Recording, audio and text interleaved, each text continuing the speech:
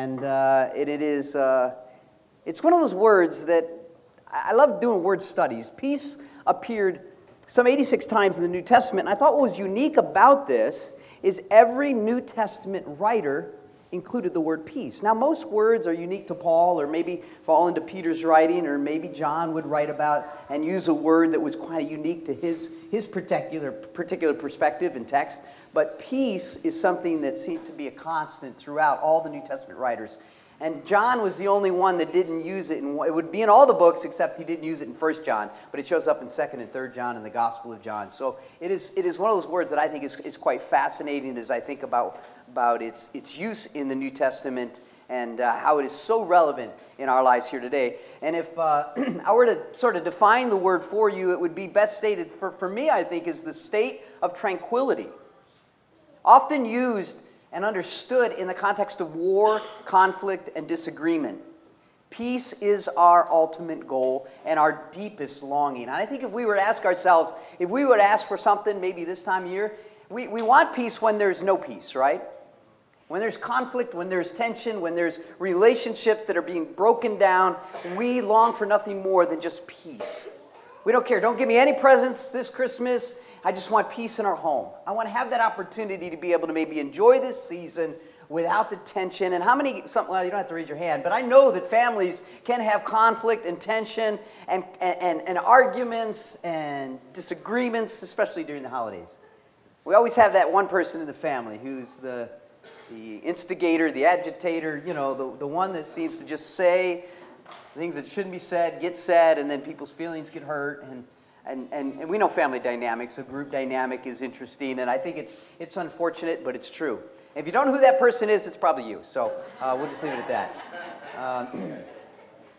Say, my family's not like that. Maybe it is. Maybe it's you. So we're gonna talk about peace tonight, and I think it is something that shows up in our Christmas story, and it is one of the aspects of the fruit of the Spirit, and so I think it's fitting that we spend some time tonight talking about the peace. And so I'm going to have the kids help me out a little bit here. Kids, we're going to have you help me tell the Christmas story, all right? So if you're a kid at heart, maybe you could join in, but we're going to brainstorm, so it may be a little out of order, so anything that the kids can help me with. What do you think of when you think of the Christmas story? What comes to mind when you hear the Christmas story? Yeah, I don't know all your names. Kimberly. What does the Bible tell us about Christmas? What do you know? Jesus. What about Jesus? Son of God. Yeah, he is the Son of God. What happened on Christmas morning? Yeah, it was his birthday. All right. I should have brought some candy or something. Go get a treat in the back. All right, so good. Who else has some thoughts about Christmas? What comes to your mind when you think of the big Christmas story? All right, well, we got that covered. Jesus, and he was born on Christmas Day. Who are some of the other characters that are involved in the story? Maybe you can think of somebody else. All right, so you're right. I think some people would argue the fact is that December 25th when he was born. I don't think we got to get caught in the weeds, but good, man. You've been having some good conversation with Dad, I'm sure. So good. So the birth of Jesus. What else happened? What else was going on as we think about this special day? The wise men, right? We see the Magi traveled from the east a little bit later, and it took them a while to get there. I think Jesus is a little bit older, but it is always connected to that Christmas story. These wise men would give gifts, right? Gold, frankincense, and myrrh. All right, what else? Christmas story. What else comes to mind when you think about characters? They're in that nativity. Okay, the angels, right? We're going to talk about that in a little bit from Luke chapter 2. So we're going to have you hold that one, and we're going to get to some of those details in a minute. Any other thoughts? I appreciate your help here. The shepherds, right? Who the angel came to talk to. We'll look at that in Luke chapter 2 as well. Emma, is it Emma? Emily? Okay. What do you think of when you think of Christmas? God? Yeah, because God the Father sent his Son, right, to be born a baby. He left heaven to come to earth. And so what an exciting time of year. And I think it's so important that our kids learn at an early age what these stories are about. So I appreciate the kids that come regularly, hear these stories from the Scriptures, because they are going to be foundational truths in which we and they will build their lives upon. And so We're not going to talk about every aspect of the Christmas story. I want to think, too, sometimes we miss Simeon and Anna. Who were Simeon and Anna as we think about the Christmas story? Do you remember who they were? They're a bit obscure. They're not often talked about, but they are probably closer in proximity to the birth of Christ than the wise men. Yeah, they were at the temple. When Jesus Christ, 8 days old, was circumcised, they were there, and they worshiped and celebrated the birth of Jesus Christ as soon as they found out. And just two faithful servants of God, late in years, got to experience the newly born Messiah. And so some great aspects of our Christmas story that are told, and I appreciate y'all had helped me out with that. So let's go to our text this morning. I've done it now 5 times. If I say good morning to you, I'm with you. It is in great. So Luke chapter 2, and we'll be reading from verses 1 to 14. Actually, did we get 1? Yep. Oh, there it is. Okay, we can go back. Okay, it says, in those days there went out a decree from Caesar Augustus that all the world should be registered. And this was the first registration when Quirinius was governor of Syria. And all went to be registered, each to his own town. And Joseph also went up from Galilee, from the town of Nazareth to Judea, the city of David, which is called Bethlehem, because he was of the house and lineage of David, to be registered with Mary, his betrothed, who was with child. And while they were there, the time came for her to give birth. And she gave birth to her firstborn son, wrapped him in swaddling clothes, laid him in a manger, because there was no place for them in the inn.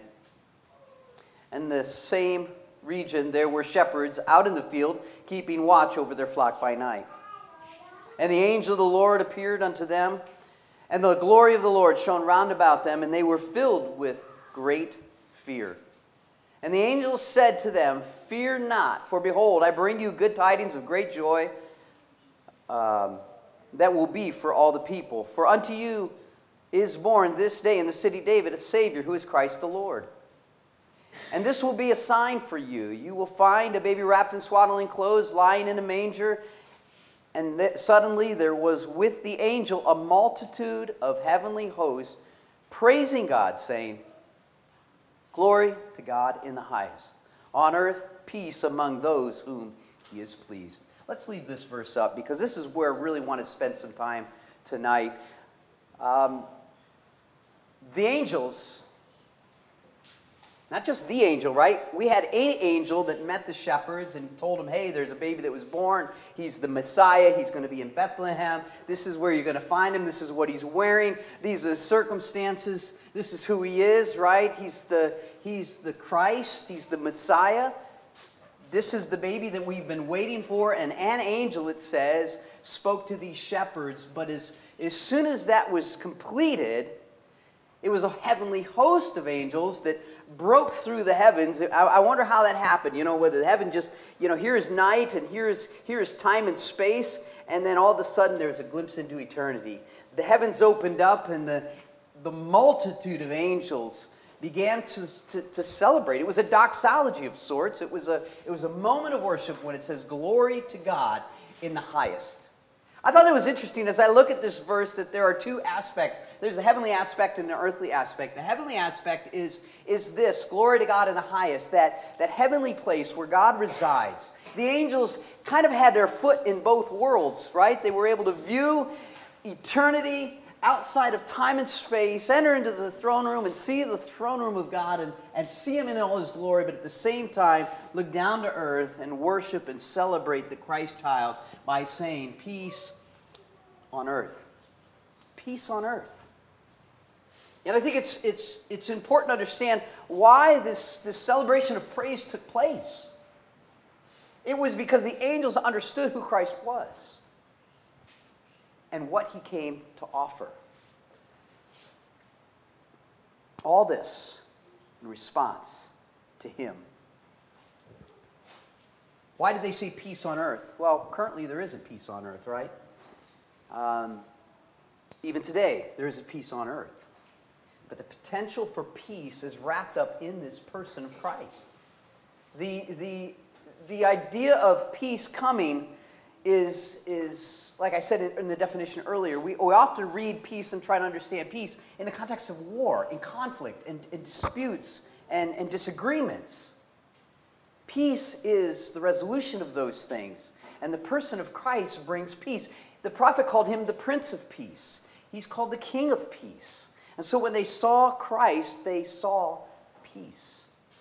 I think it's interesting to note, too, that there is a difference between peace with God and the peace of God. We're talking about what the fruit of the Spirit, what the Spirit of God is able to produce in us, is, I think, the peace of God, that we can have that perfect peace, tranquility, in spite of the chaos that goes around us. But it is only until we have peace with God, a product of a restored and a healed relationship, that brings peace with God, that ultimately produces the peace of God. There's a difference. So, where's man at? And I think it's important that we recognize who man is. We're sinful by nature. That was the inherent problem. That was all the way through humanity's history, all the way back to Adam. And if we can get Romans 8 up there, we'll see where man is at in relationship to God. All right? I think we already touched on that, a state of tranquility. In Romans 8, it says this: "For the mind that is set on the flesh is hostile towards God." Listen to these words. It doesn't submit to God's law, and indeed it cannot. Where there is this hostility, a natural division because of man's sin and the holiness of God, there's a separation and an incredibly difficult problem that must be solved. And that's solved through Jesus Christ. And so, if we were to look at verse 6, it talks about how that it's the reconciliation. Can we pull up 6, or is it too late to try to do that? Okay, well, we'll leave it at that. That's a homework assignment. Look at verse 6. It definitely deals with the solution. But we'll go to the solution in Ephesians chapter 2, verse 15. There's plenty of verses that can lead us to the solution, the person of Jesus Christ. Ephesians 2:15. And it says this: "The abolishment of the law, the law of commandments expressed in ordinances, that it might create in himself a new man in place of the two, so making peace." What he's dealing with here is that the law points to sin, and the fact that we are sinners creates this hostility and separation from God. There's the problem. But the solution is that God can make peace and make reconciliations. Romans 5:1 tells us the war is ended. "Therefore, since we have been justified by faith in Jesus Christ, the work that has been done, we have peace with God through our Lord Jesus Christ." So when the angel said, "Glory to God on the highest, and on earth peace towards men," this is what he's talking about. The war can be ended. The conflict can cease. There can be a relationship with him. There can be peace with God, then leads to the peace of God, which is, again, something we all long for. Albert Einstein had an interesting quote here, and I thought it was so fitting within the context of what we're looking at here. Peace is not merely the absence of war, but it's the presence of justice, law, and of order. See, what God does is he brings justice. God can't just ignore sin, right, to bring peace. He doesn't ignore sin to bring peace, because that would violate God being a just God.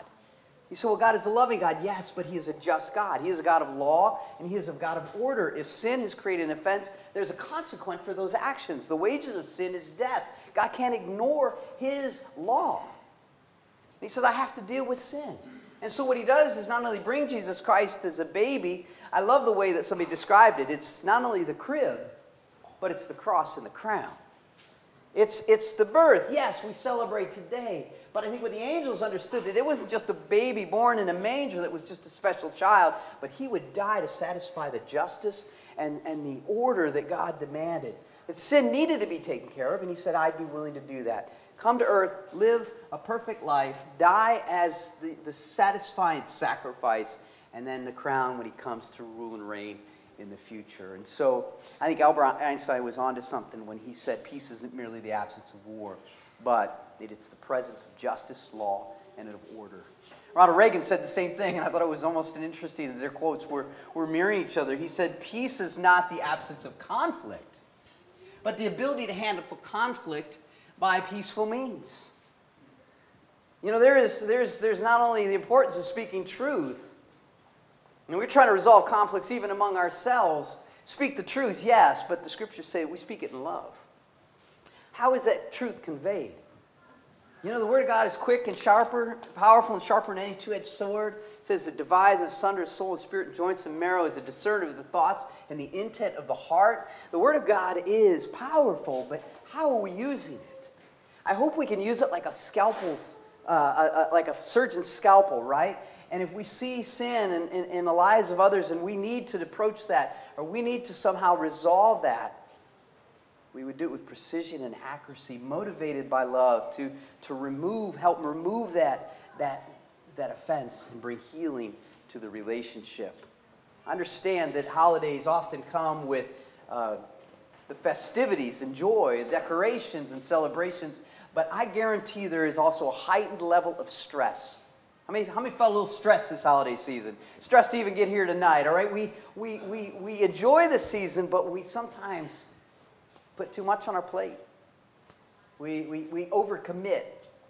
We overspend.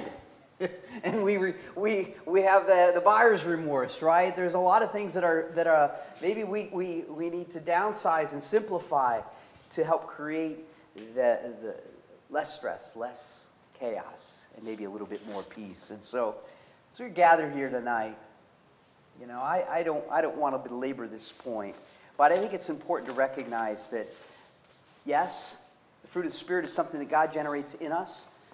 One of those aspects is this peace that comes from Him. Something I think we all long for. You talk to anybody on the street that is having stress and conflict and tension in relationships, even maybe internally wrestling, absence of peace because they know that something's just not right. We can offer the solution, the person of Jesus Christ that brings healing and reconciliation and restoration. The peace with God. And then I think we can move to the fruit of the Spirit that God will then bring the peace of God into his life or her life. And so you're here today and you've yet to trust Christ. I think it's important that you recognize that maybe that internal tension, that conflict and the struggle that you're feeling could very well be the absence of relationship with the Holy God, that your sin is offensive to Him, and yet He wants to resolve that. He wants to bring healing, and it is through the person of Jesus Christ. That's why the angels could say, peace on earth. We reject Christ, we can't have peace. Without God, without agreeing to God's law and order. By the way, if we say that we want peace, all parties in the conflict have to come to a resolution, right? If two nations are at war, they have to stop the war, peace, right? But it has to be an agreement of terms. We are at war with God, hostile enemies toward Him. But if we humble ourselves and agree to His terms, healing, forgiveness, peace, true peace, can come. And again, I think it's something that we long for. It's an objective standard that He has set forth. And that when that happens, I think there's peace.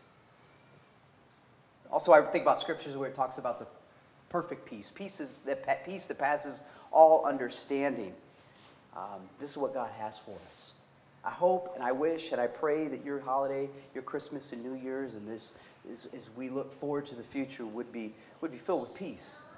Peace with God, yes, but also the peace of God, that peace that passes all understanding, that will bless your hearts and your minds in Jesus Christ. Let's pray. Father, we thank you for this evening. The fruit of the Spirit, Lord, is manifold. It's many. It's rich. And one thing that we need more right now, I think maybe than ever in a timely thought for this holiday season is peace. And Lord, through all the stress and the busyness, I pray that you would calm our hearts and still our minds to recognize that we can have peace with you and that we can have your peace in our lives. Lord, so I pray that you bring healing and restoration to relationships that have been damaged by sin, that offensive words and actions that have been taken can be resolved, that there would be a healing in those relationships when confession is made. Honest assessment of the situation to bring healing.